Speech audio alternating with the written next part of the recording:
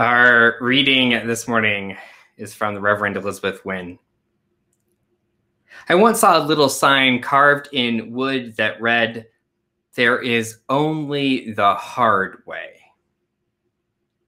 So much of what is possible to carve out in this world requires some giving up, some letting go, some sacrifice. There is only the hard way. In particular, the work of justice often asks us to do impossible, hard, terrifying things. There is no easier way. There is only this one hard way. Folks with more privilege sometimes get caught up here. If it's hard, maybe we're doing it wrong, we tell ourselves.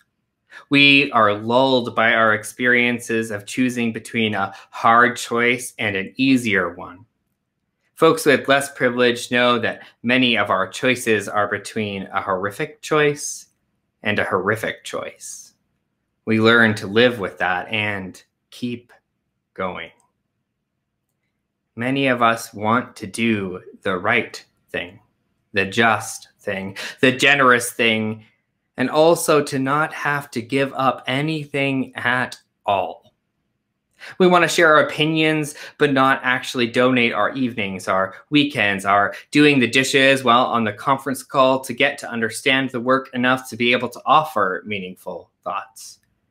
We want people to trust us and let us shape the vision, but not actually risk inviting folks out to tea, dinner, to build a relationship that endures.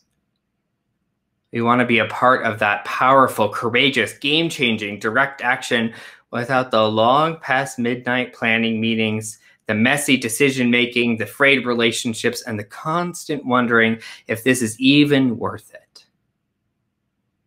We want to talk about being bound together in interdependence, but do not actually want to give our guest room to a stranger or turn our schedule inside out to do what needs to be done. The word sacrifice might be too much mess for some of us, too tainted by oppression and coercion. What matters more is that we are willing to live our lives in the shape of what is being asked, not hope that what we are asked to do will fit into the shape of our lives.